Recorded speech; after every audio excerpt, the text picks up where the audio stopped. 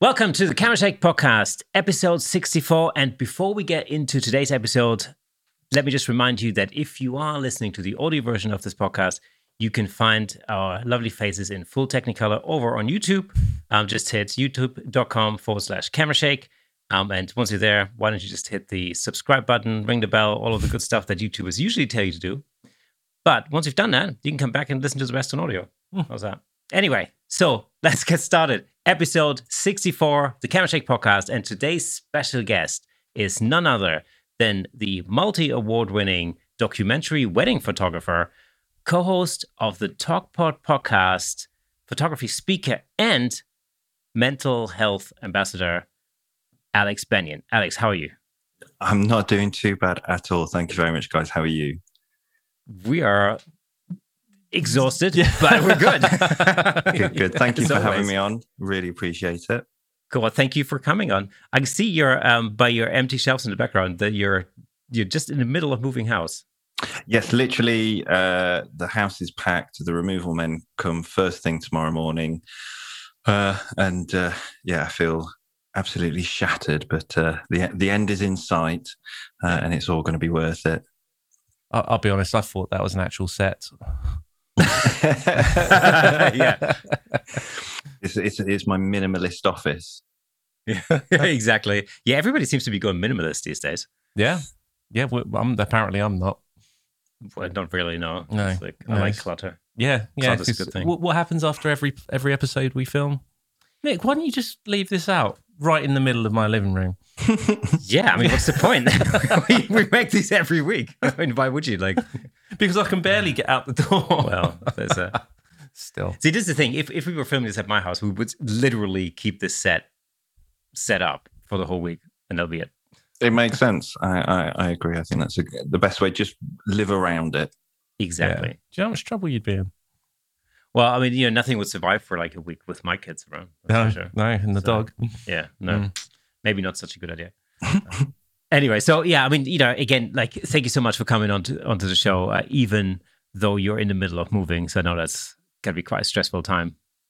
No, so when I was a fan of the podcast, and some of my friends have been on, so like Tommy Reynolds, and I think Hannah Cousins as well has been on, and so to get invited, it was really nice, and I just hope I've got the mental capacity to be able to sort of give a good interview today, because like I say, I can't remember being this shy. I've got a 3-year-old daughter as well, so bear with me if I suddenly just blank and stare off into the distance. I'm just having a very minor breakdown, but I'll be back on. Yeah, it's hard. Moving house with kids is hard. That's what I found. Can't be easy. No. Luckily, we've got grandparents where we're moving to, so we've just shipped her off there for the last few days, and that's definitely helped. Otherwise, I just couldn't imagine trying to pack with a 3-year-old just doing everything that you've done. But yeah, we're getting there. We're getting there. Did you use that as an opportunity to get rid of a lot of stuff?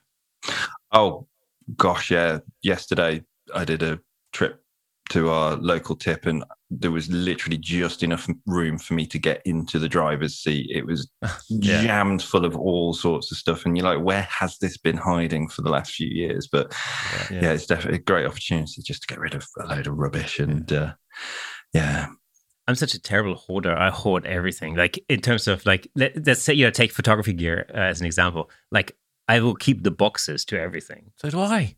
I keep it for resale. I do. I've got boxes for all my audio gear, all my camera gear, everything like that. All of it. I've got mountains and mountains of them. It takes up a considerable space in my attic, actually. And I do sell stuff all the time. Regularly. Yeah, you do. I never sell stuff. Rarely. I only do it to fund something else normally. But otherwise, if I haven't used it for a year, it's going. Have you ever sold a guitar? No. Yeah, no. No, that's in a different category, I think, guitars. I sold one guitar once when I was a kid or like a teenager, and I sold it because it was a really crappy guitar, and I sold to somebody I really didn't like.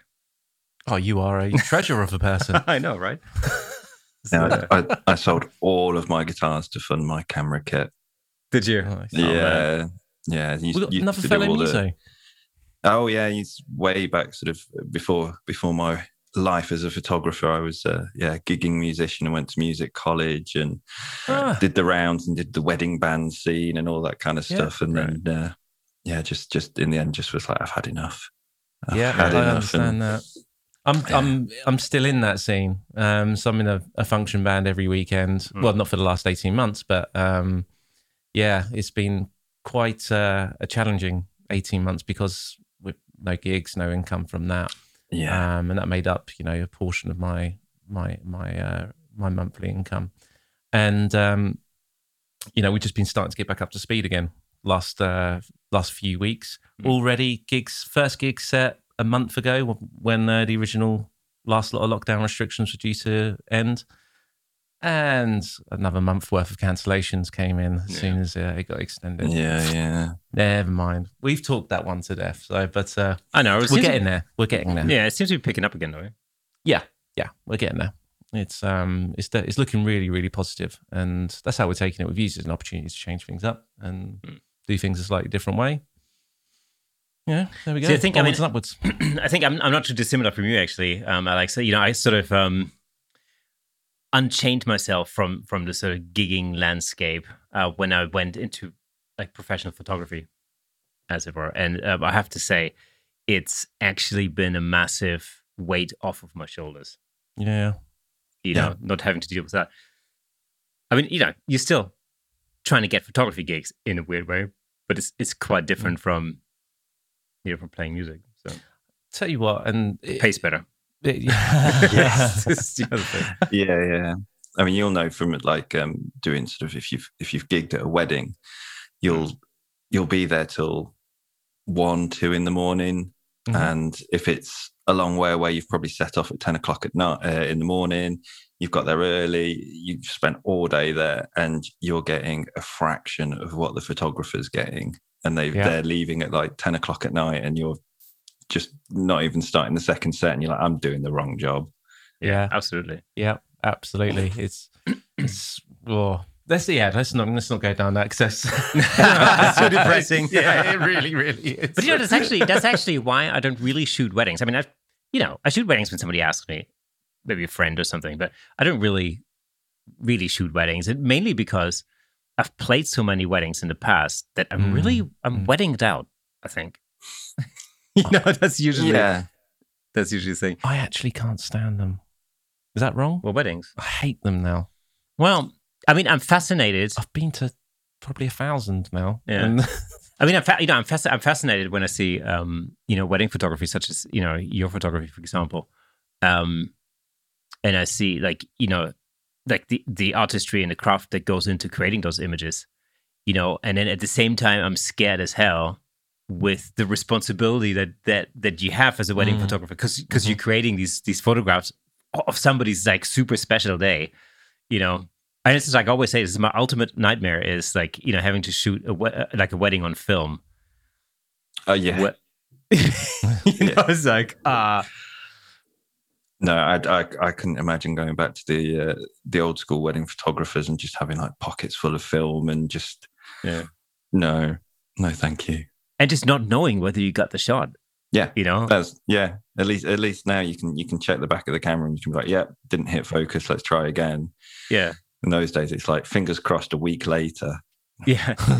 Did you get the first kiss? I guess so. Yeah. I don't know. It wasn't in focus, but I got it. Yeah, let's see. It's where you don't get it. You phone up the groom, say, right, little issue. Didn't get that. Can I borrow you in your wedding gear? And can we go gate crash another wedding and you just plant one on the bride? And I'll get a shot of that so you can't see her face and we'll make up for it that way. Yeah, I mean, that's really the thing, with...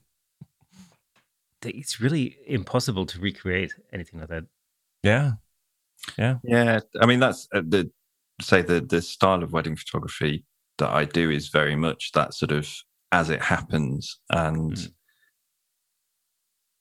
I never really sort of get involved or tell them what to do, because if something happens and I miss it, and then I say, "Oh, do it again." It won't be the same. It won't be natural. It will feel forced. So it's just constantly sort of like being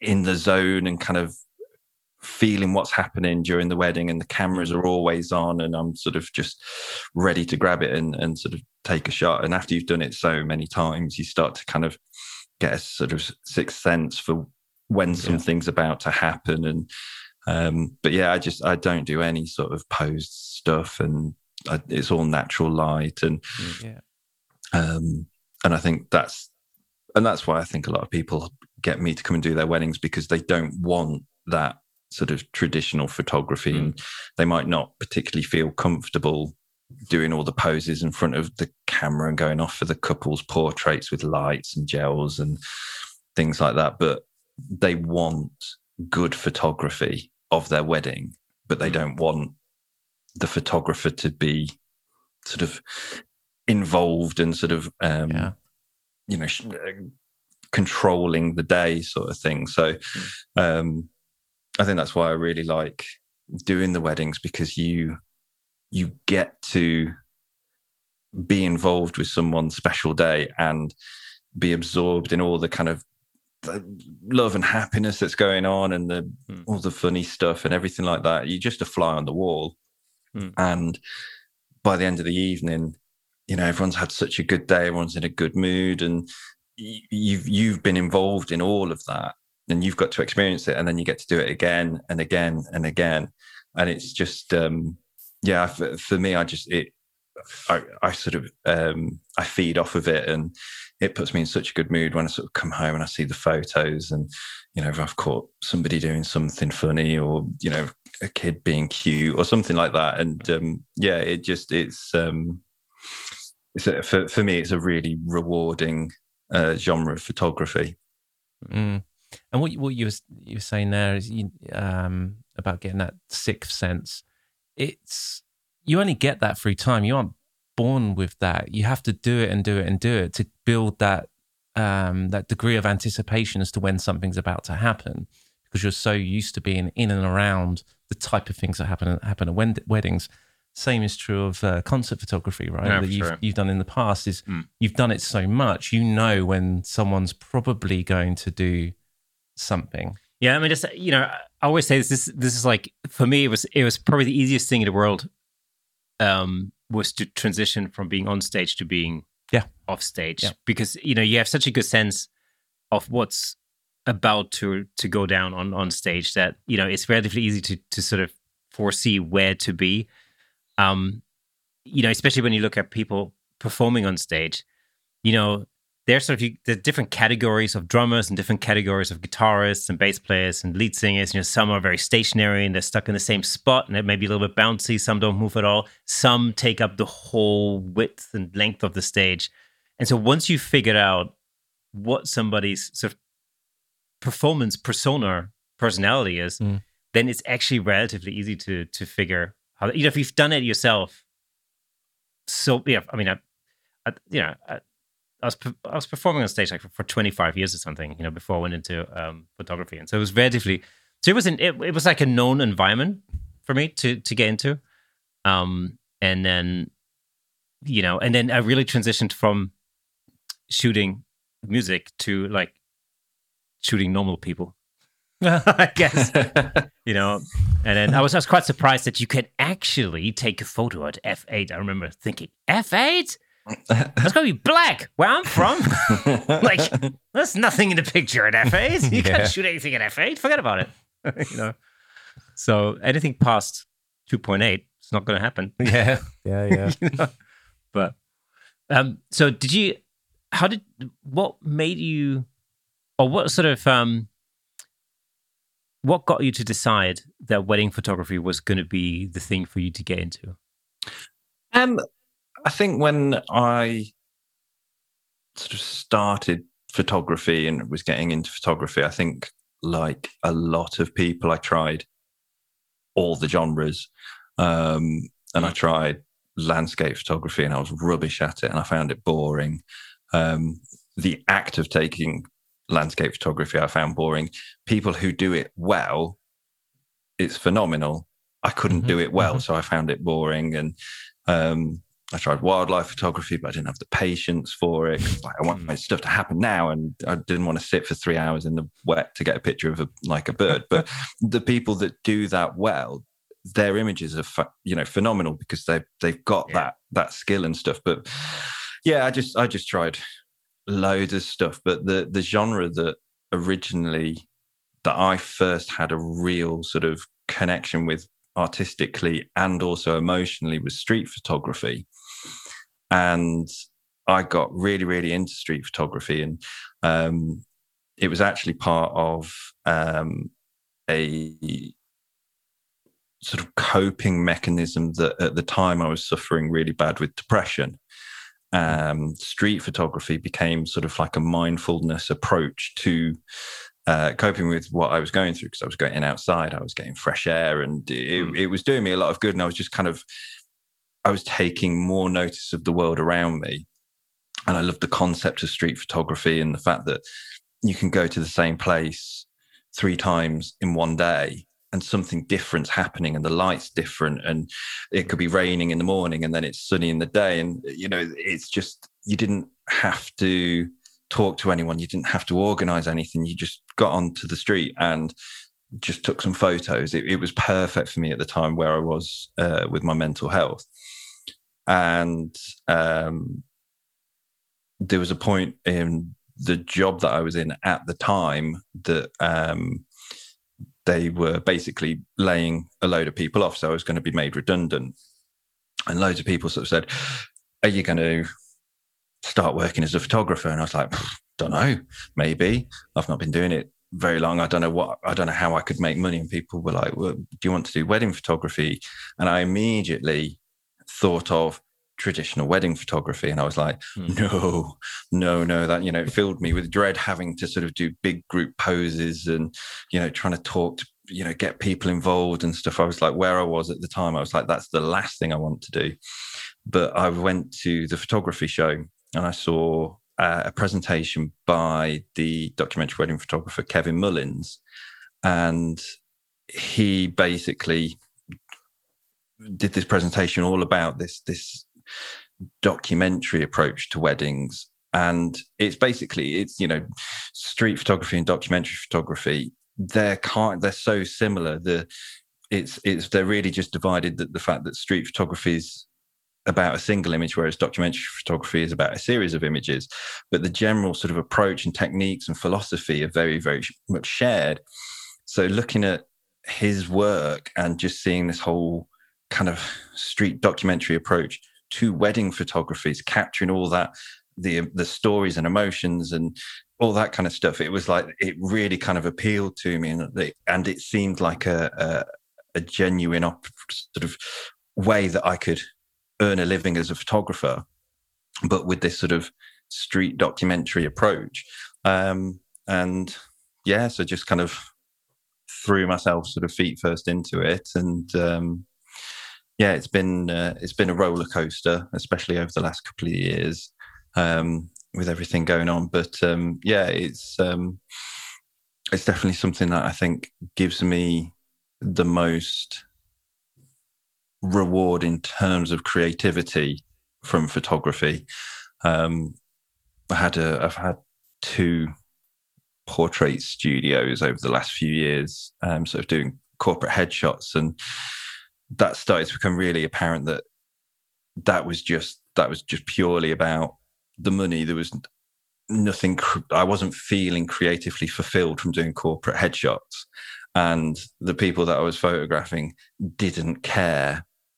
If you've done corporate headshots, you sort of do it and you go, what do you think? Don't really care. I didn't want to have this done, but I've been made to do it. And you're like, oh, okay. Yeah. Well, I'm glad you like it. Documentary weddings is that perfect balance of making a living from photography, but also being creatively rewarded from it. I think that that style of wedding photography is, and has been for a while, the way photography should be done at weddings. Because those, I talk to, couples and other people at weddings, obviously not in the last 18 months, but all the time. And the younger generation, those in their 20s and those in their 30s who were getting married or are due to get married or are thinking about that they're going to get married in the future, they all say the same thing, almost without exception, that they want it to look natural, completely natural. No one seems to care about these forced posed family portraits or whatever like that. And it's not about that anymore. It just really isn't. Yes, I want to make sure I get a photo of my great gran and all of that. Absolutely. But we're not going to stand you all stiff and proper over by wherever it is. We're going to, where are you? You're in the room. You're near the band. You're near that. Great. We're going to get that. It's going to look natural. It's in the moment. And that's what I think people want from talking to them. Yeah. And I sort of say to the couples that, you know, if you want some group shots, I'll do some group shots, but they're not going to be wow. You know, they'll be, you know, like I did the wedding a couple of weeks ago, and they wanted just a few traditional group shots. And I said, great, that's fine. But it'll be a case of, right, stand together, click, stand together, click, done. If you want other pictures during the day, just grab me. I'd sooner sort of have, like the groom sort of say, I want a photo with my best man. Yeah. But sort of as I'm doing photos, sort of say, quick, take a picture, and, you know, they sort of get in an arm wrestle or a headlock or something like that. That's much more personal to their relationship than stood stiff as a board outside a church. So during a wedding, I'll have people come over and go, can you take a picture of us two, or can you take a picture of the three of us? And that, I'm like, yeah, absolutely, you know, click. But yeah, I try to avoid doing 100 different posed group shots of extended families and all that kind of stuff. But there are, and that's not to put a negative on traditional wedding photographers, and there are some amazing wedding photographers that can do bride and groom portraits that are just stunning with sort of off-camera flash and you know, but there are couples that want that, and there are couples that don't want that. So there's plenty of sort of, you know, options for everyone depending on what they want from their wedding. But the people that book me because they know that what they're going to get is just 100% natural photos. And that's why that conversation up front when they're inquiring with you and having that you know, initial chat, senior images, that's why they've got in contact. But it's about being completely honest with them and saying, this is exactly what I do, and this is what I do really, really well. I could do some of this for you. It's not going to be as good as the rest of it. However, there are other guys who do that far, far better. If that's what you want, I'm not the photographer for you. It's not going to be. Absolutely. It's not going to be good for them, and it's not going to be good for you either. And so that's just how you have to be. Don't just take the gig because you got a free date and you'd like the cash in. It's, you know, it's about getting up. You know, ideal client is the the right I think word what's for interesting is, you know, I think in an industry like wedding photography, because there's so many wedding photographers out there, I think it is important to differentiate, you know, your own style from others around you. I think that's, you know, that's definitely important. How did you first sort of establish yourself in the wedding photography world when you first started? Like from, you know, when you decided wedding photography was going to be the thing, you're going to do, like, what? How did you get started then? So I think I was fortunate that I got a few family gigs, which helped to kind of start building portfolio. And then I got a few word of mouth gigs, and it then just started. And to be honest, a lot of my clients now are word of mouth from previous couples. I've done a few sort of Facebook campaigns and sort of had some work come through that, but it's mostly recommendations and word of mouth, because I think that is a much stronger way of being advertised when someone verbally recommends you, and says, this guy shot my wedding, I highly recommend you speak to him. That's going to have so much more weight to it than any award or anything like that. So yeah, most of my stuff now is just through sort of word of mouth and recommendations. And I don't do wedding fairs because I've done them when I was in a wedding band, and they're very tiring. But for some people, that's like the perfect way for them to get work.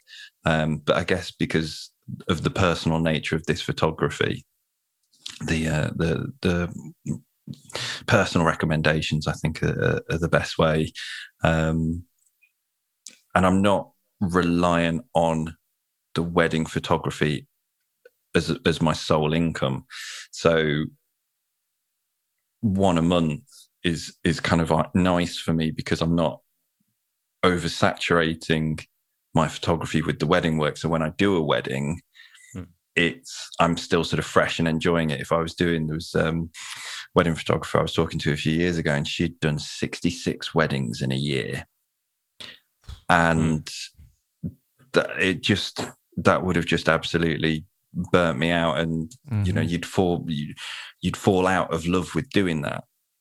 So just doing the sort of one a month, two a month is just enough to kind of balance with life and stuff that you still kind of are passionate about it and you look forward to it. And but it's tough, and it's been tough. Not just the photography industry, but life for the last 18 months has been difficult for a lot of people. But along with a lot of things, the wedding industry has been a big impact. I was saying to you guys before we started, the wedding I photographed a couple of weeks ago was the first wedding I'd done since, I think, September 2019. So it's been nearly 2 years since I last did a wedding. And all of the weddings I had booked in for last year all got moved to this year, and then half of them have been moved to next year now.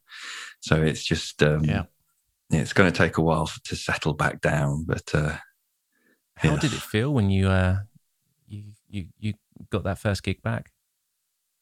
Oh, it was great. I was so looking forward to it. And sort of trying to just I was talking to my friend about it because he's a wedding photographer, and he's had a number this year. So, and I was sort of saying, I feel nervous. I feel like this is the first wedding I've ever shot.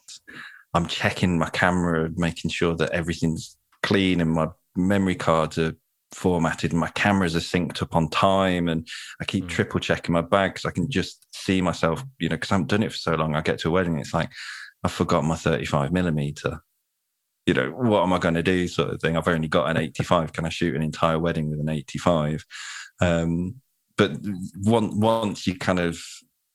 once it just sort of got started again, it just sort of fell into place, and it was great. I absolutely loved it, and it was a great wedding to come back to as well, because the bride and groom they were such nice people. They were proper laid back. Everyone was laid back. And they were like, afterwards, they're like, grab some of the food, take a bottle of fizz with you when you go, and grab some. It was the perfect wedding to kind of get back into it. So, yeah, I've got a busy few months with weddings, but I'm really looking forward to it again.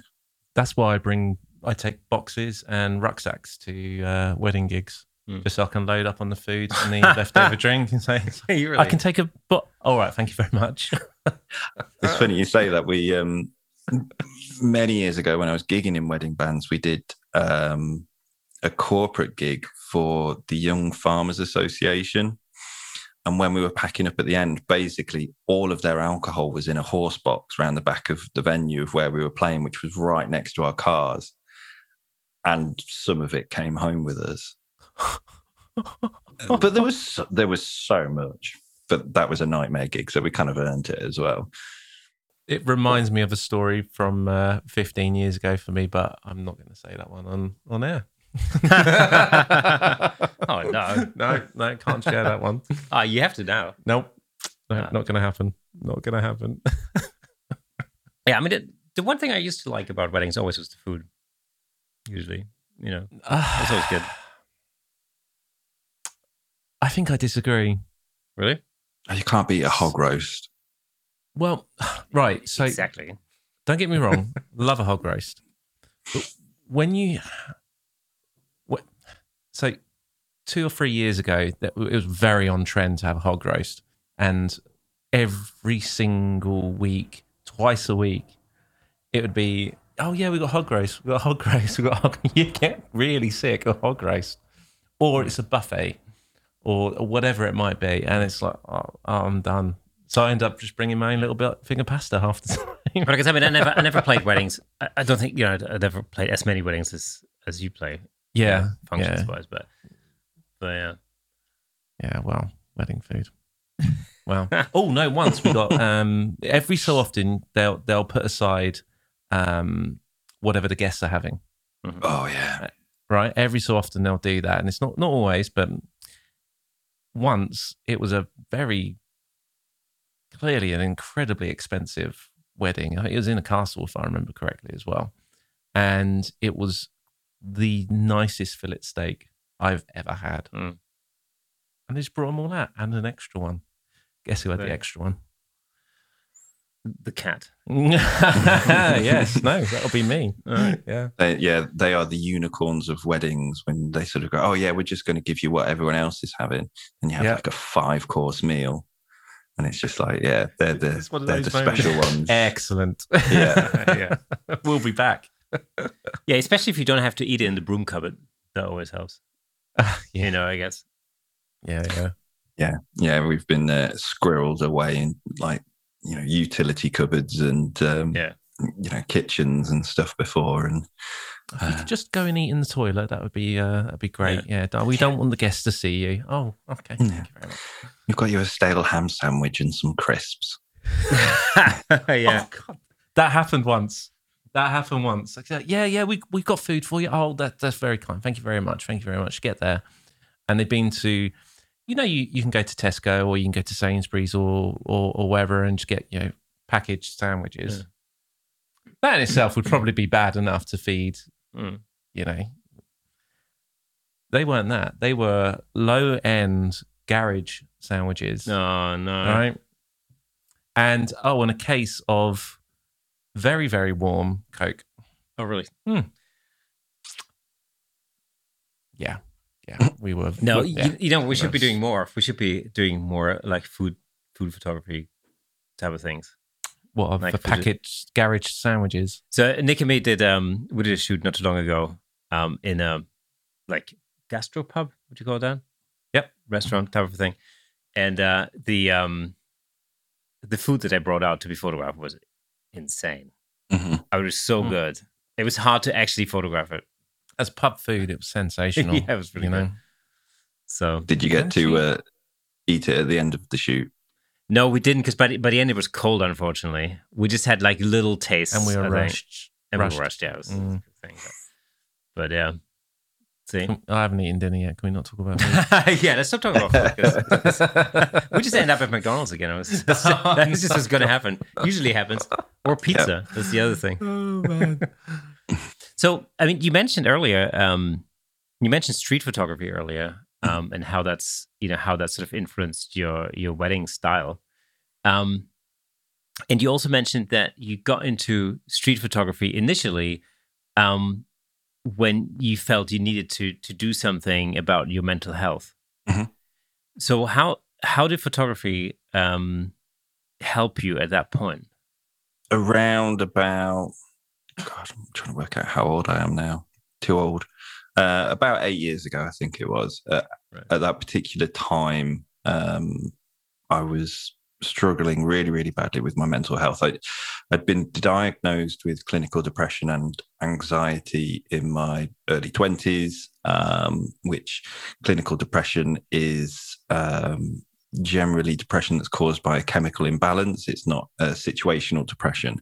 So it's just like any sort of other illness. You can sort of take medication for it to kind of sort of counteract it, and have good and bad days and what have you. But it was about 8 years ago was having a particularly bad period of depression. And it was around the time that I was going to be made redundant from a job that was pretty much a major cause of the depression as well. Mm-hmm. So things were getting quite sort of quite full on, and there was a definite moment where I had to decide to do something to address this issue. Otherwise, it was going to end in a bad way. So rather than going down that route, I managed to talk to my wife and some family members, which was probably the best decision I ever made. And through talking with them, we managed to sort of address some of the things. And it was actually my wife who said, you know, you need to find a new passion and a new creative outlet.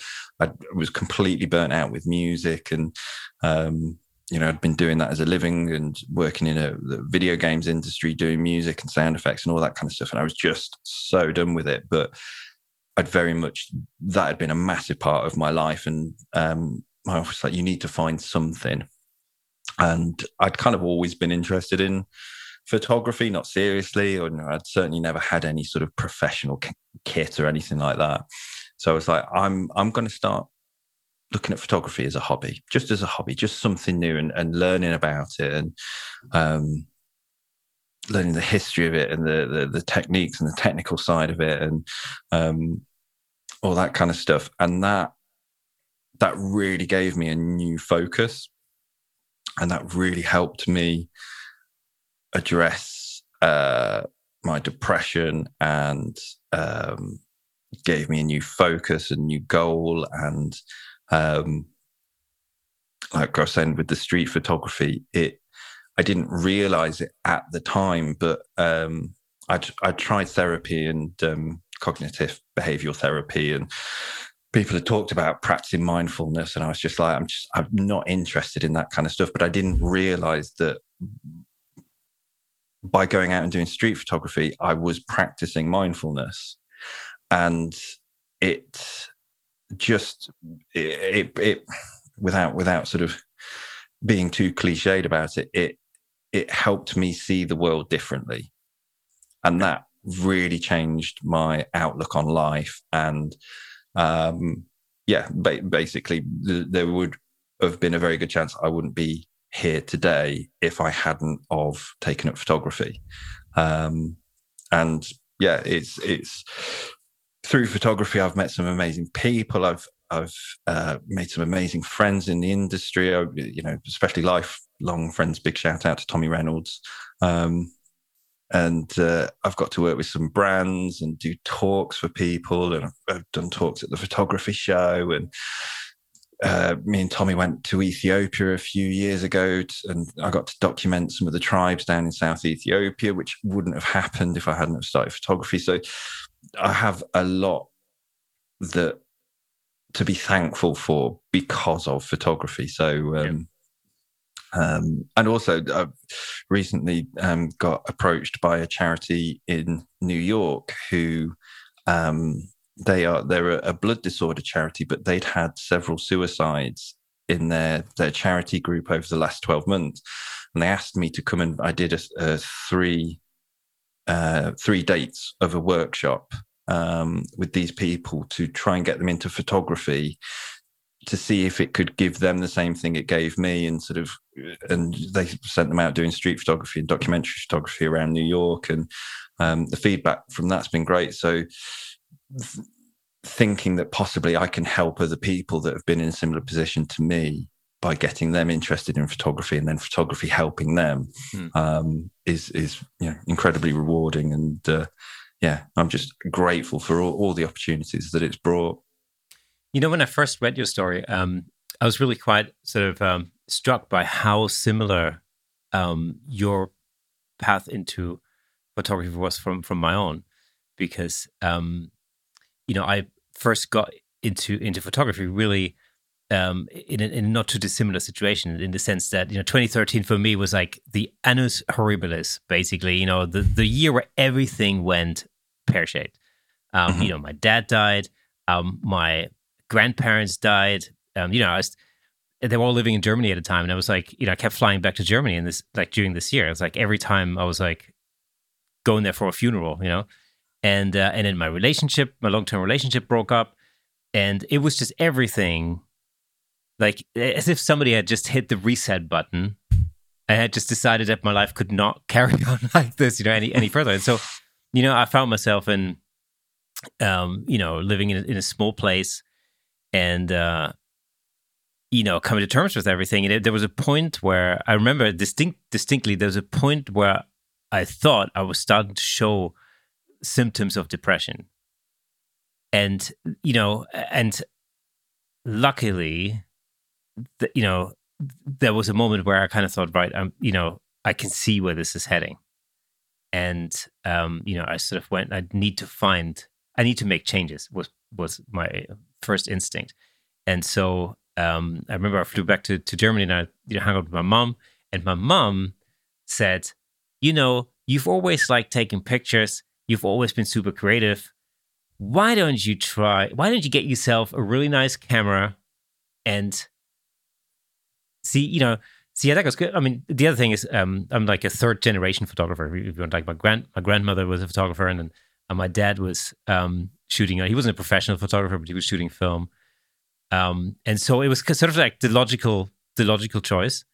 And I thought about it for about a second and went, okay, I've got literally nothing left to lose, and I might as well just give it a shot. And I remember like holding that camera in my hand and thinking, that is it. I'm going to get into this. And then that was a very, very slippery slope, especially for my bank account at that point. But it was literally, I got totally obsessed with that. And, the beautiful thing about it was I kind of thought, well, and much like yourself, I had a career in music, and I was really coming to the end of my tether with that, because it was getting harder and harder to make a living. And, and I was running a company at a time, like a private music school. And I just decided I had to get rid of all of that. I had to literally wipe the slate clean and try something different, and do something different. And it was a complete and utter turning point, that's led to so many new, acquaintances and friendships and projects, and my whole life has completely changed. And eventually, I found my now wife and got married, and all of that. Like my life now would be totally different, completely different, had my mom not said at the time, hey, how about a camera? Literally. And it was a complete turning point. So it's really interesting, what I can do for you, and how that can really change your life, and be extremely beneficial to your emotional state, Yeah. And I can understand why. I mean, we were sort of joking before about how, I tried landscape photography and just, I was rubbish at it. And so I found it boring and stuff, but I can understand the appeal of landscape photography to those that are good at it, of, getting your kit ready and maybe some coffee and some food and getting up super early and going to this amazing place and just sitting and waiting and, letting the sun come up and being absorbed in that landscape and them being rewarded with the perfect image. And I can totally understand why people do it. I'm rubbish at it. But, whether it is landscape photography or wildlife photography or street photography or documentary photography or still life photography. I mean, I am, my wife is a graphic designer and I can't draw a stick, man. But there's people out there that probably have that urge to be able to create beautiful still life paintings, but can't paint to save their lives, but they can do something similar with photography, and they can then get absorbed in that whole process of kind of shaping the light. And, it's consuming.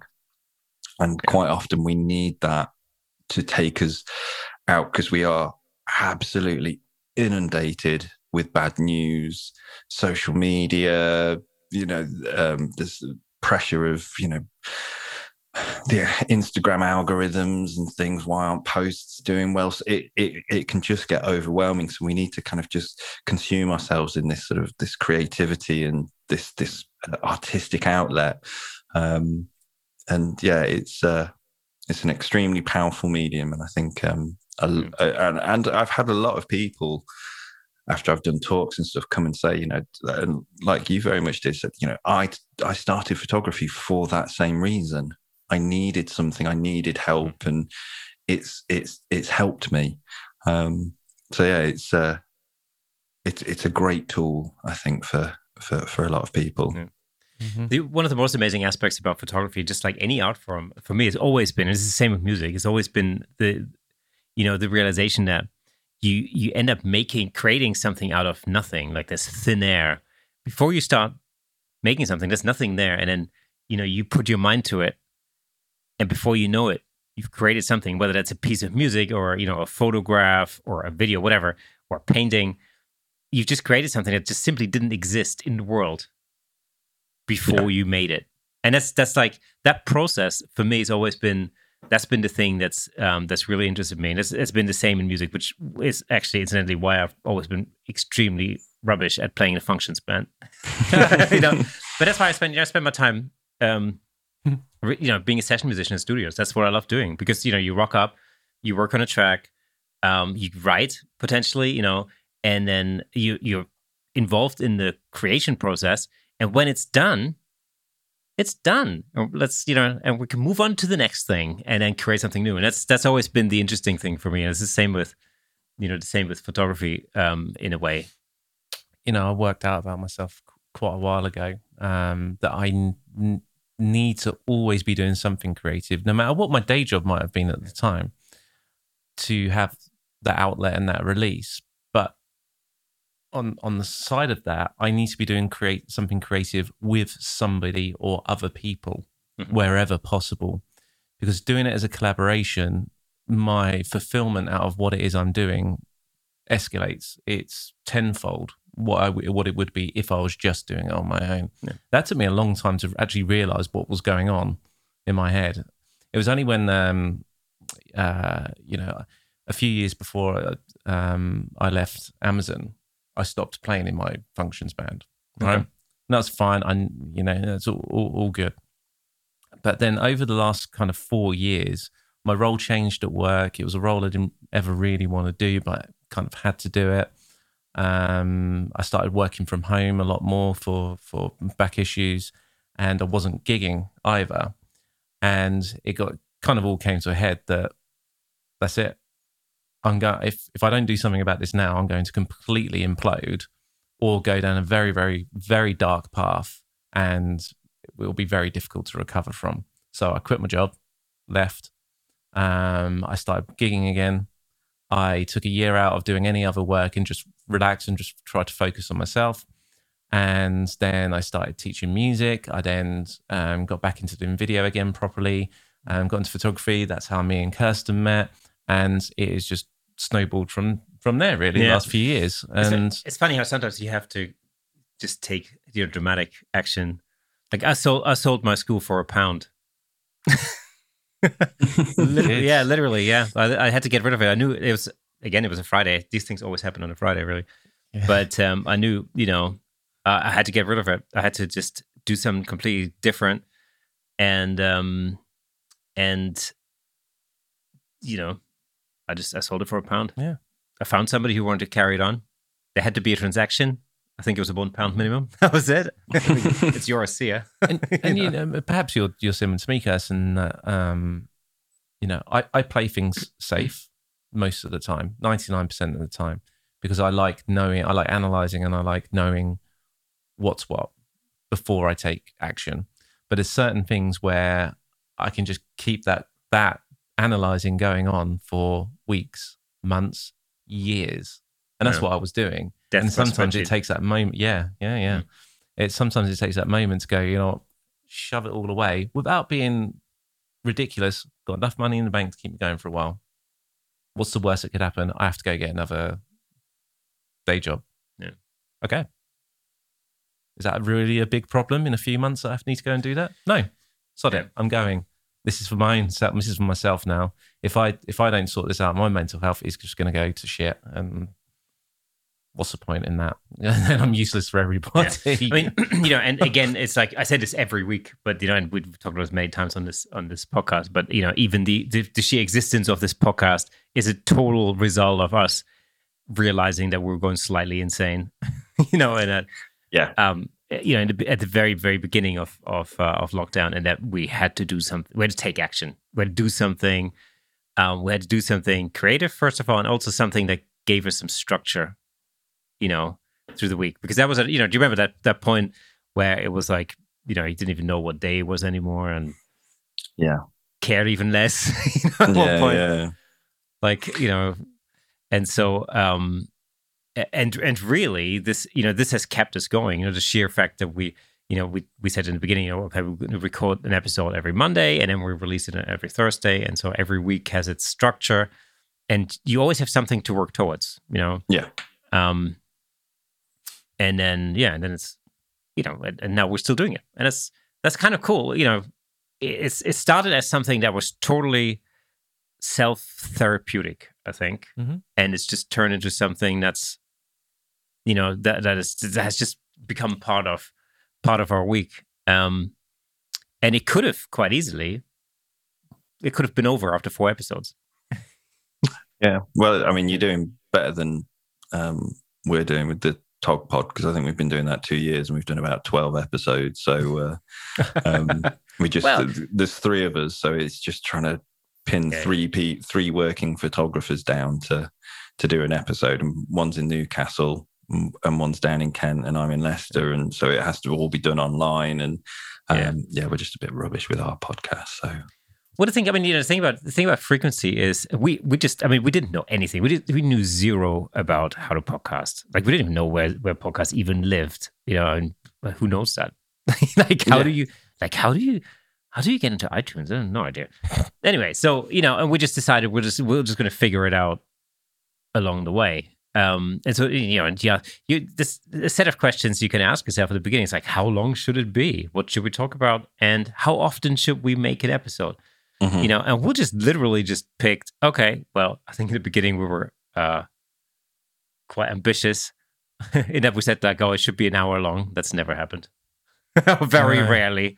No. But we went like, oh, well, I guess every week. Is that what you do? Like every week? Okay, let's do that. And I think for people like us, it needed to be every week. Because if we said monthly, we would have got. Your diary fills up. You're not as disciplined with it. At least if you know it's every single week, they're close enough together to go, that's just a thing that I do. Are they close enough together to leave the set up though? No, absolutely not. Damn it. You might have to look into getting an actual podcast studio space hired out. And when this podcast starts bringing in money, I may consider it. Until you've made it when you make money from a podcast. Yeah, well, there's that. Yeah, there's that. To all of our listeners, if you're interested, this podcast has literally made 0 sense since we started. Literally 0. But that's not why we're doing it. So. We would like a dedicated room, please. Yes, if you are interested in sponsoring the show, please get in touch.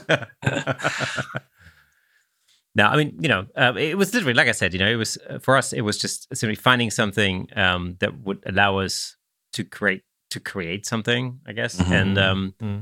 And we just thought, well, we're talking about photography every day, all day, pretty much anyway. So, there must be some nerd out there who's interested in listening to that. So, and that's been really good. It really did help us to get through the worst of the whole pandemic and the lockdown and everything else. For one, like I say often, it gave us structure. But the other thing was also that it took, I think for me especially, it took my mind off of the really dark side of a pandemic, you know, because it's easy to get drawn into the worrying part. You know, what about our health? What about our jobs? What about our kids? You know, once you start going down that road, you know, that's a slippery road, basically.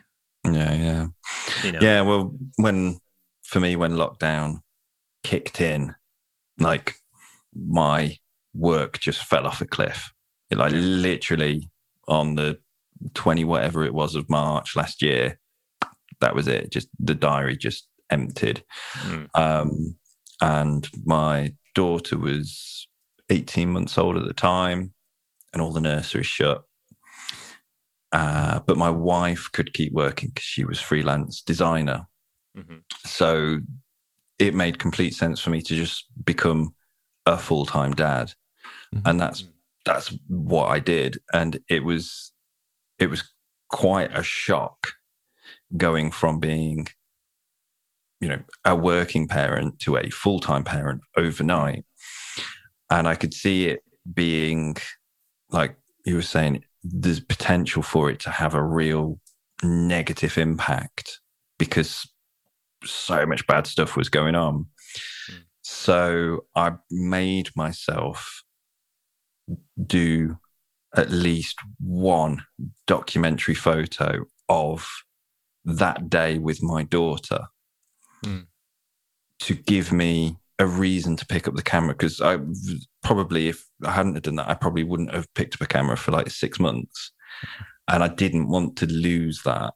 And so the camera lived on the mantelpiece above the fire, and as we were doing stuff every day, I would aim to take one good storytelling documentary photo of what we did that day and what life was like, because ultimately she's not going to remember that. You know, she's only 18 months old, and we had to adapt because I couldn't take her to places because everywhere was shut. And then we had good days and we had bad days. And one of my favorite photos of her is she's lying on the sofa in a t-shirt and a nappy with one sock on with her head underneath a pillow. And it's like, that sums up lockdown for me. But I did it, and I ended up doing, I've not got round to it, but I'm going to produce a book for her. And it's basically 50 days of lockdown. And it's the first 50 days that we spent as a family sort of cocooned in our house. And again, if I hadn't have done that, there's a very good chance the world would have imploded and stuff. But giving myself a creative task every day really helped sort of maintain just some sort of positivity in what was just an absolute shit show of a year. Yeah. I mean, I had a similar idea at the very, very, very beginning of lockdown, especially sort of in the days leading up to the first full-on lockdown, you know, when sort of COVID numbers were going through the roof and everything was starting to look pretty abysmal. And I kind of thought, this is such a unique time in our life as a family that I need to find a way to document that somehow. Because, and of course, at the time, nobody knew how long this was going to last. You know, was it going to be a couple of weeks? You know, was it going to be 6 weeks, a couple of months? You know, and I remember like when this started in like March, April, you know, we had flights booked to see family in Canada in August. And I remember saying like, by August, come on, of course we're going, you know? It's not going to be over by then. Yeah.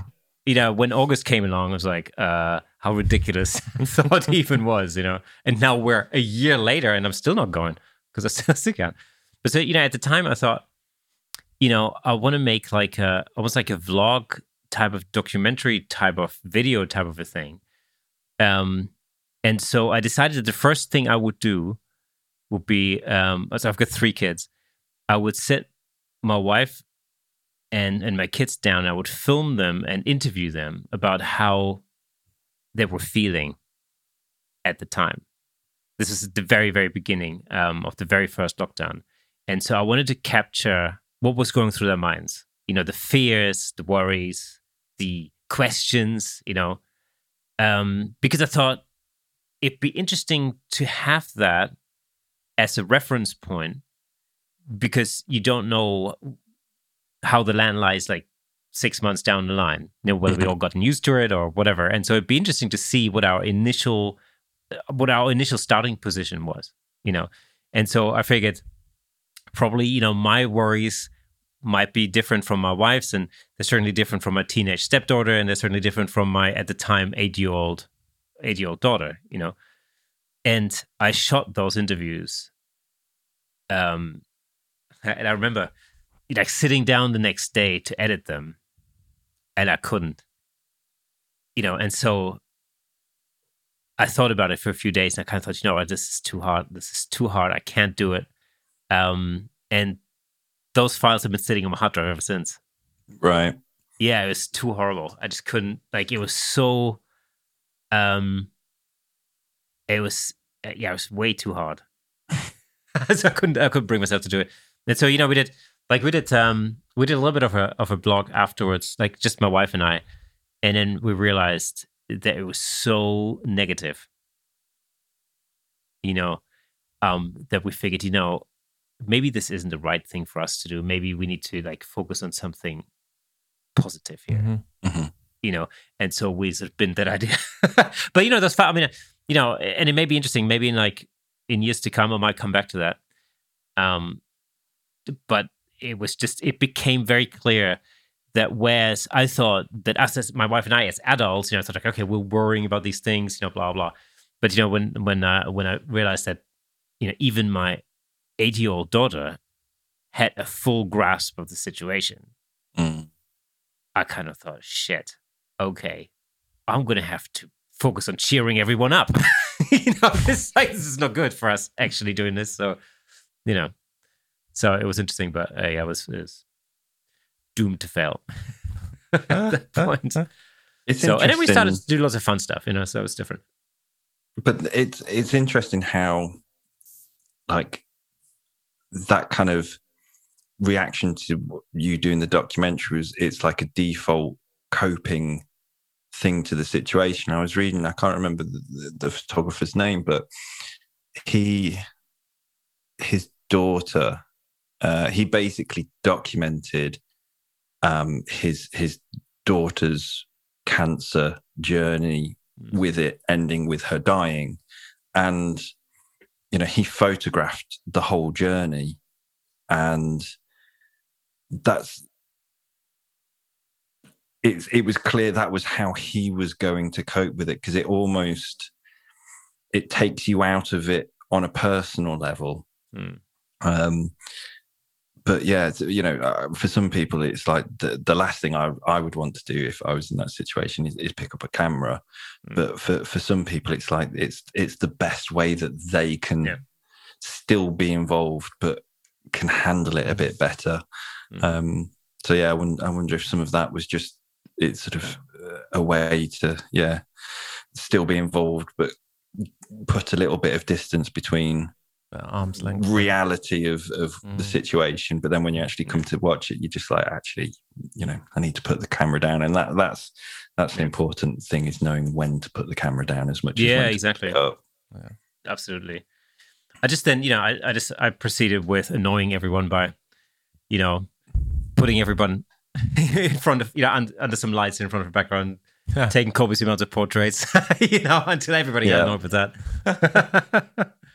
So, but my situation was a bit different than what you guys were in, because I live on my own. I literally didn't leave the house for 3 months, pretty much, and saw almost nobody other than work that was happening over Zoom and stuff like that. And I'd jump on and see friends on Zoom and do all of that kind of stuff just to try and keep in contact. But because I literally had no human contact, it has a weird effect on you, and you don't even necessarily know it's happening. You suddenly kind of realize one day, my God, what has happened to me? It was months later that it only kind of clicked that I need to do something positive every day to kind of stop all of that creeping in again as the months and months went on. So my approach was different. I set myself a little mini project to leave the house every single day, whether it's during the day or at night, and go and take a photo or a handful of photos in the little village that I live in. That was it. And I would force myself to post that on Instagram. Just because, some friends and family that would see that, and they'd hold me accountable to doing it as well. So I'd make sure that I would go out and I would do that every single day, and I'd enjoy where I live, because where I live it's beautiful, right? It's a stunning little place, and why not go out and enjoy it? So that was my approach. That was my approach, and that month I did that, I felt 10 times better. As soon as I stopped doing that, didn't feel so good again. Yeah. Funny how it affects you, being on your own or not doing something creative, more to the point. Yeah. But again, the camera giving you that tool to find a positive act, and sort of getting you to go out and engage with civilization after 3 months sort of entombed in your house. So it's such a powerful thing just to go out and take photos. And I think one of the critical things is to take the photos for you. If you go out and you're taking photos and you're constantly thinking, how will other people think of this image on Instagram? Is it going to get enough likes? Yeah. Should I do something else? Should I go for, teal and orange? Everything needs to be, this way, or whatever it is. If the more you think about how other people look at your photos, the less you'll enjoy it. But if you're going, and if you take a beautiful photo, that's for you. You don't have to put it out on social media. And absolutely, so, I 100% agree with you. 100% agree with you. The reason I posted those particular ones every day, and it was always at about the same time as well, is that I knew friends and family would wait for that to arrive because they want to see it. They want to see that I've done it, that I'm going out and I've done what I'm doing, and they'd ping me, go, 6 o'clock. Come on, where is it? Where is it? I want to see it. Then they were just dying to see it. It was irrelevant about what they actually thought. I couldn't care less about what they actually thought about the photo. But you'd probably be surprised how much it helped them as well, having that consistency. I mean, I did the same with the pictures I took of my daughter, and like her grandparents seeing these images every day because they weren't getting to see them. It helped them as well. And you just, like you say, you don't know how much of an impact it could have. But no, it's great listening to your stories and just sort of the. Do you know what I'm finding most interesting here is that we've all got a little bit of a different story, but there's a similar thread in how not being creative or how being isolated and whatever that might be has a very negative impact on our lives and how we actually are. And we're free, unconnected people, so to speak. And we're all in the same world. So if 3 of us who have just got in a room together are feeling like that and have been feeling that way, I'm pretty sure most people out there are as well. And not enough people talk about it, or if they do, they're not as candid about it as they probably could be. Mm-hmm. And the more open you are about it, frankly, the better I feel when I talk about it. Yeah. I automatically feel better about it. And it's just, when was it? August, maybe? August, when we were about to go into lockdown 2, the second one? Yeah, it's October. Yeah. We did a special episode where we got on some previous guests. In fact, wasn't Tommy and Hannah on that? That's right. Yeah. So Tommy and Hannah joined us on that one as well. We did. We spoke to all of them individually and then put it together as a separate video on as an episode of things that people can focus on and do to help them get through the next lockdown as a creative. Was the kind of general principle behind it, and that was probably my favorite thing that we've done I think there was at a time when we'd had the first lockdown, and then things were opening up again throughout the summer. And I think in like July, August, I think most people's attitude was like, okay, well, it's getting better, so we're going to be out, like this light at the end of the tunnel, and we're coming out of it. And then, of course, when September hit and schools started up again, and then everything went back through the roof, and then it was like, okay, well, we're going to have another lockdown. And I think it's a bit of a shock to a lot of people, especially a lot of people that we spoke to at the time, and we kind of just figured, well, how about we'll just talk to, we'll get some people together. We'll talk about some tips as to how you can deal with this impending second lockdown, in terms of business and mentally and, all the rest of it. If maybe we can draw on some lessons that we've learned from the first lockdown, and also, just by talking about it, maybe somebody's got some glorious idea that I hadn't thought of. And then when somebody goes like, oh yeah, I'm just going to do this. And you go, oh yeah, that's a really good idea.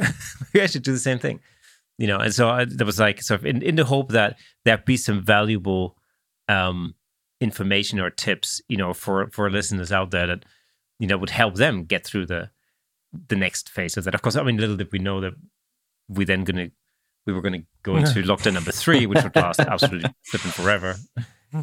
Yeah, I think if past me had a conversation with present me about what lockdown was actually going to entail, I think I would have gone crazy a long, long time ago.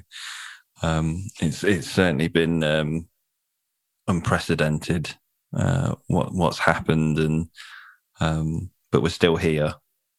That's the main thing. Still helping and still sort of, doing our thing. Yeah. Well, we're talking about that. Actually, we haven't mentioned your Portraits of Mental Health project yet. So that's, I was going to obviously talk to you about that. It's a very long introduction to that. But that's really, that's a really interesting portrait project that you started, of course, long before the pandemic actually hit. Yeah, so I started it. So I had the idea for it in 2018, and I actually managed to get around to starting it in 2019, and actually managed to get a few portraits in, like maybe 2 weeks before lockdown. And then the project's been absolutely shelved up until, we can do this again. But yeah, I was just having, just as we've sort of talked, just thinking about what photography has done for me. Was there something that I could do with photography to kind of give back and help other people? And so Portraits of Mental Health is basically, it's an ongoing project, and it's mixing the sort of the love of documentary photography, but also with portrait photography, to share the stories of these amazing people who have very bravely agreed to share their very personal stories with me, and also allow me to take their photo. Getting them to do one or the other is hard enough, but getting them to tell their story and take their portrait. But it's about trying to raise awareness of all the different types of mental health. Because when people think mental health, they think depression, anxiety. That's like the go-to things. But it's so much more far-reaching than that. There's so many other areas. I can't list them all, but you've got PTSD, ADHD. There's body dysmorphia. There's eating disorders. There's with that, there's anorexia. There's bipolar disorder. There's hundreds of different types of mental health issues that I think we are doing better as a society, I think, than we were 5 years ago. But I think there's still a lot more we can do to just be aware of this. But it's also about trying to break down the labels and the stereotypes of these mental health issues, and to kind of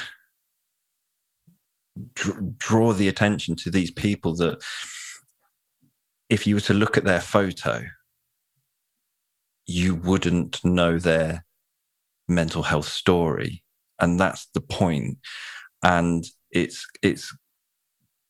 hopefully eventually going to be a great collection of people from all sorts of different walks of life, different religions, cultures, places, to show that mental health, it affects people from everywhere.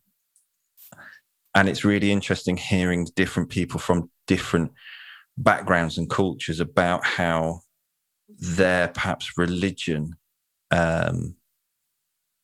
deals with mental health problems and how much it can actually be supportive.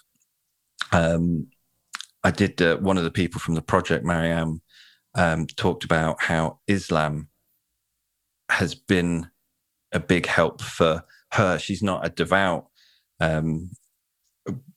practicer, and she takes what she needs from it. And it's eventually the goal would be to create enough images and stories to put together a book that could then be published and sold with the proceeds going to mental health charities.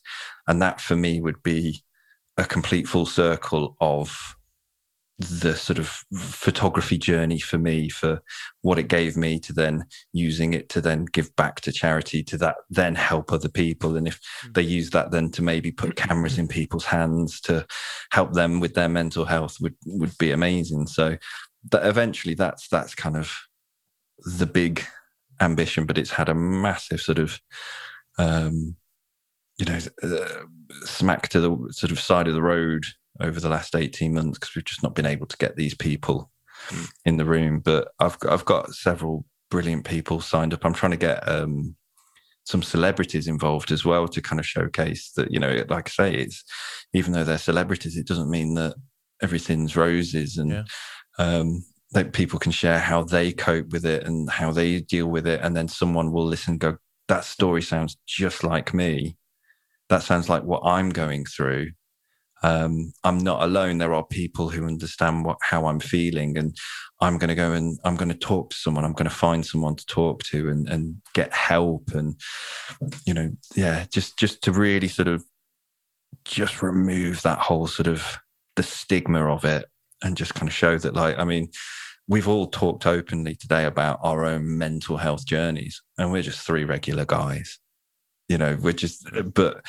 so it shouldn't be a taboo subject. It certainly shouldn't be a taboo subject for men. And that's the thing that I found the most. Men have been the least open to being involved with the project. Yeah. And that's a concern because statistically, suicide is the biggest killer of men under 40, more than anything else. And it's madness, because there's stuff that we can do that doesn't involve any sort of medical research and stuff to help these people just by talking and supporting them. It really is just as simple sometimes as just kind of going, I've not heard from so-and-so for ages. He seemed a little bit off the other day. I'm going to give him a call. That call could save that person's life. It can be as simple as that, but there's more we can do. There really is. So I'm hoping that the project will just highlight these people and their amazing stories, and just how normal and regular people they are.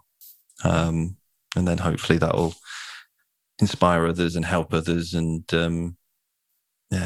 just make the world a better place.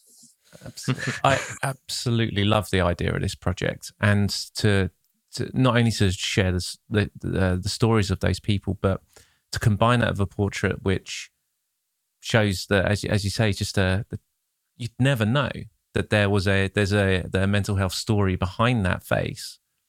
It holds so much weight for me, to show that side by side. But certainly over the last 18 months, just to tie in a few different things that you've said there, me and my friends, my male friends, have kind of naturally become more open about talking about this kind of thing. And we found out stuff about each other the last couple of years that perhaps we didn't know before.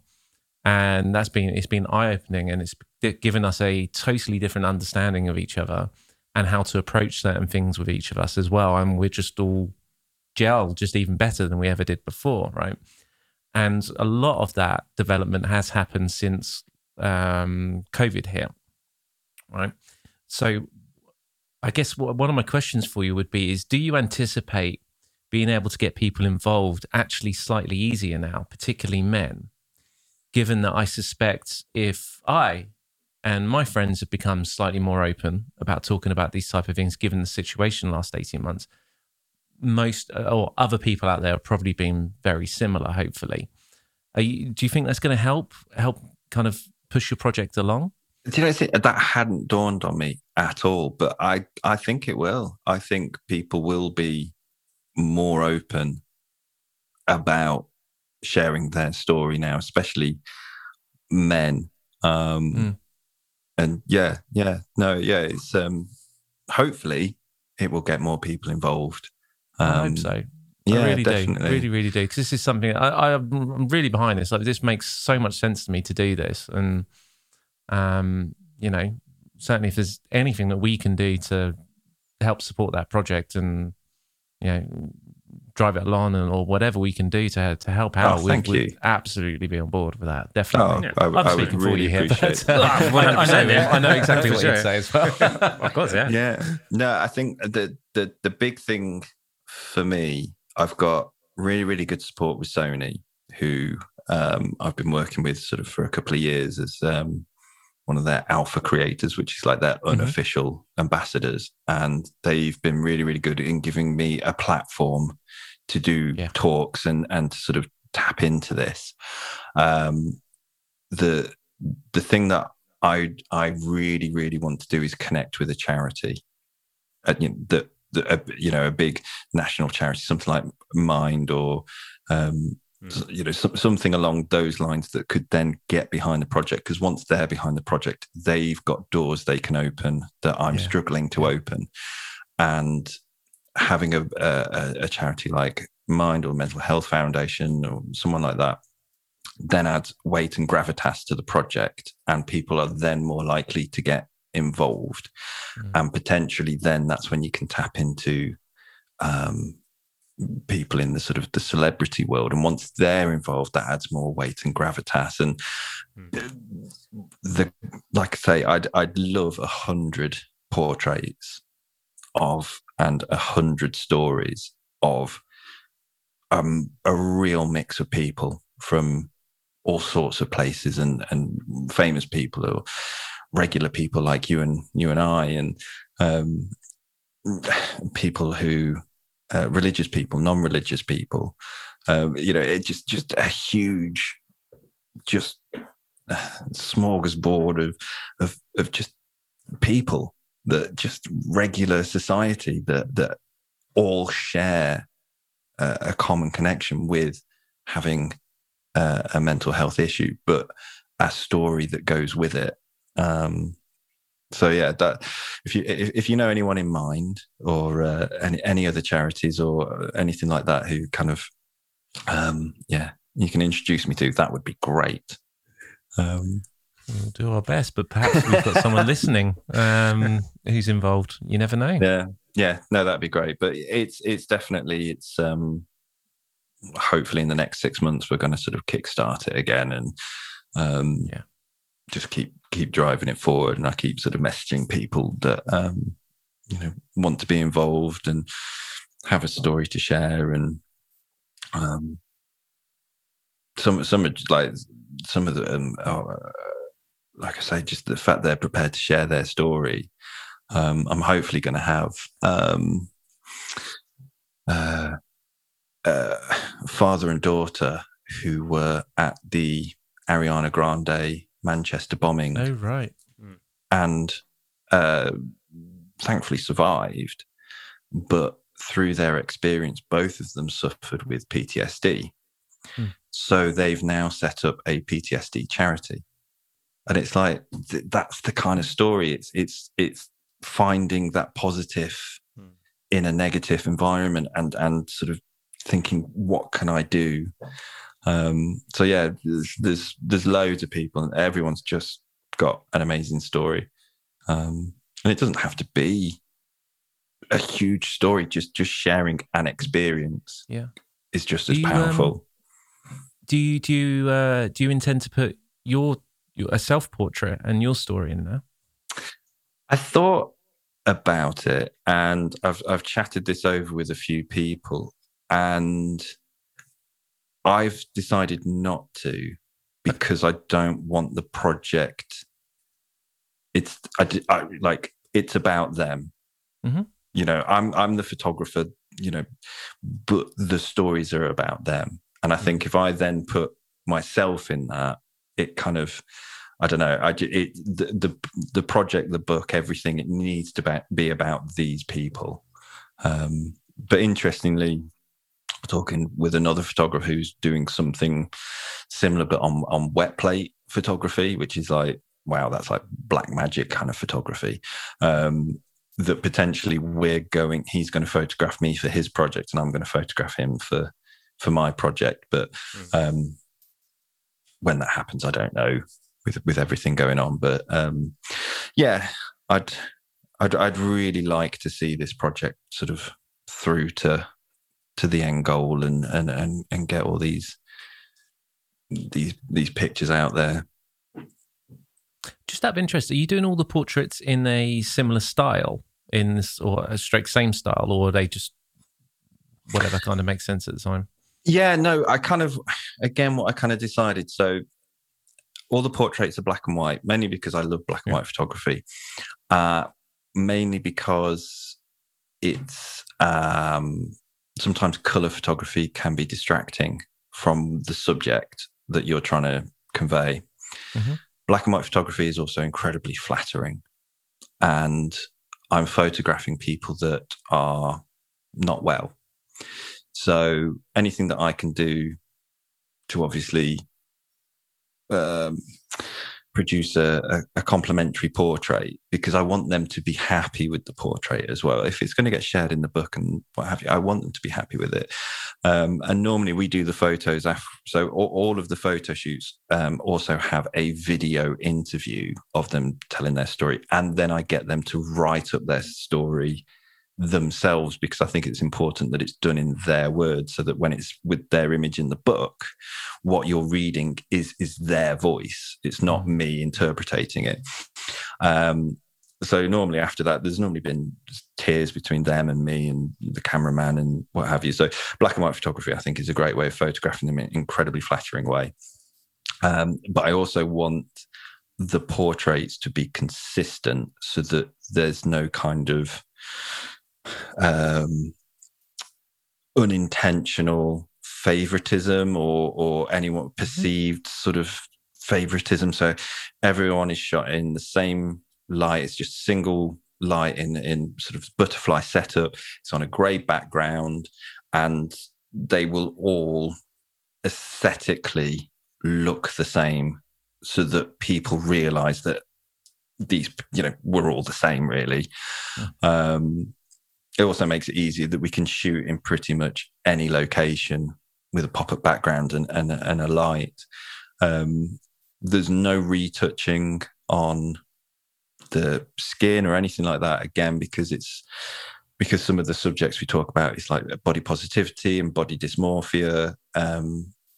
These are very much, apart from the aesthetic editing of the black and white and stuff like that, we don't do retouching, because we need to be promoting natural sort of looks and things like that. So yeah, the portrait is about the emotion and the character within it, as opposed to the technical side of it. And I didn't want people to get distracted and thinking, oh, how many lights does he use to get that? I can see a hair light and a rim light. Yeah, it's just like, no. Just focus on this person, look at their eyes, tap into that emotional connection. That's what the portrait is about.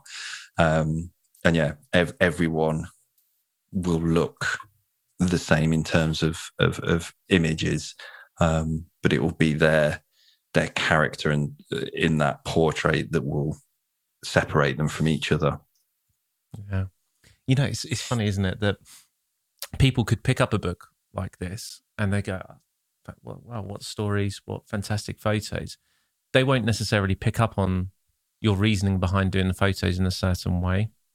No, but I think that's really important to hear, and for people to understand that you've chosen to do it in black and white. You've chosen not to retouch. You've chosen to do this, chosen to do that for very good, not just because that's how you like it to look. It's very, very particular. It's very intentional to do it that way to back up the message you're trying to share. And again, absolutely love the idea of the project, and even more now. Thank you. You've described the idea about how you're going about the portraits as well. Oh, thank you. No, I really appreciate it, and really appreciate getting to chat to you guys about it. And whoever hears it, maybe someone will get involved or will check out the project, and they'll get something from just seeing these stories. And yeah, just the more we can kind of sort of push it out there and get people seeing it, the better, I think. So if you do want to get involved in this project, then you can get in touch with us here at the Camera Shake Podcast, and we can forward that on to you. That'd be the easiest thing. So you can email camerashakepodcast@gmail.com, or you can DM us on Instagram, or send us a Facebook message, or tie a piece of paper to a pigeon's foot. if that's what you want to do. That is my preferred way. Or works for us. They can go to portraitsofmentalhealth.co.uk, where they can see the portraits and the videos of the people we've shot so far, and message me this way. But a pigeon or a brick through the window with a note tied to it is fine as well. Excellent. Do you have sort of an end date in mind with this project? I think when we have enough content, I think I kind of plucked 100 out of the air, because it felt like if I could have 50 men and 50 women, or however we divide it up, that I think that's a nice number of people. We might not get to that. We might only get 40 or 50, or I don't know. But yeah, I guess until I'm at a point where I'm talking and working with a charity and a potential publisher, then we sort of will have a better idea. But in the meantime, like I say, I'm going to be updating the website every time there's a new portrait and story, and basically the content that is on that website will eventually become the book. So rather than sort of if people sort of think they've got to wait until this book's published, they can go on the website now and start looking at the portraits. And I try and sort of from every session, I normally work with the person, but I kind of sort of say, out of all the images we've done, for me, this is the one that I think best sort of portrays you. And they might agree or disagree, but we kind of work together, and then we decide on ultimately I want them to pick. I put my personal choice as just to help them, but I want them to pick the portrait they think represents them best. And then that's kind of like their main image. But then on the post on the website, I normally include sort of 3 or 4 other images from the session, because it's great seeing them go through, like, pulling funny faces and laughing. And I want people to look and go, oh, God, he looks happy. And it's like, yeah, people with depression can laugh and they can be happy, but it doesn't mean they're okay. I think one of the biggest people, I think, examples of that is like Robin Williams. Right. He when you look back now, you could think, well, maybe that you could start to actually go, yeah, you can maybe see something. But his mask was comedy and humor and laughter and smiling and stuff like that. But he obviously had a lot more going on inside. And yeah, I think just because someone's laughing doesn't mean they're okay. And so, yeah, so I like to throw in some extra images of them just to kind of show them in different sort of things if I've caught them off guard or something like that. So, Alex, thank you so much for being on the show today. It was an absolute education. It was super awesome to to listen to you talk about your past and your mental health and also your project. So, thank you so much for coming on the show. And I'm pretty sure we're going to be having you back sometime later on this year. Maybe that'd be amazing to talk to you about how you're progressing with that. Yeah, no, thank you so much, guys. I've really, really enjoyed chatting with you, and thank you for giving me the opportunity to talk about the project. And just hit me up whenever you need a guest. I'd love to come back, and like I say, we'll catch up in person as soon as we can.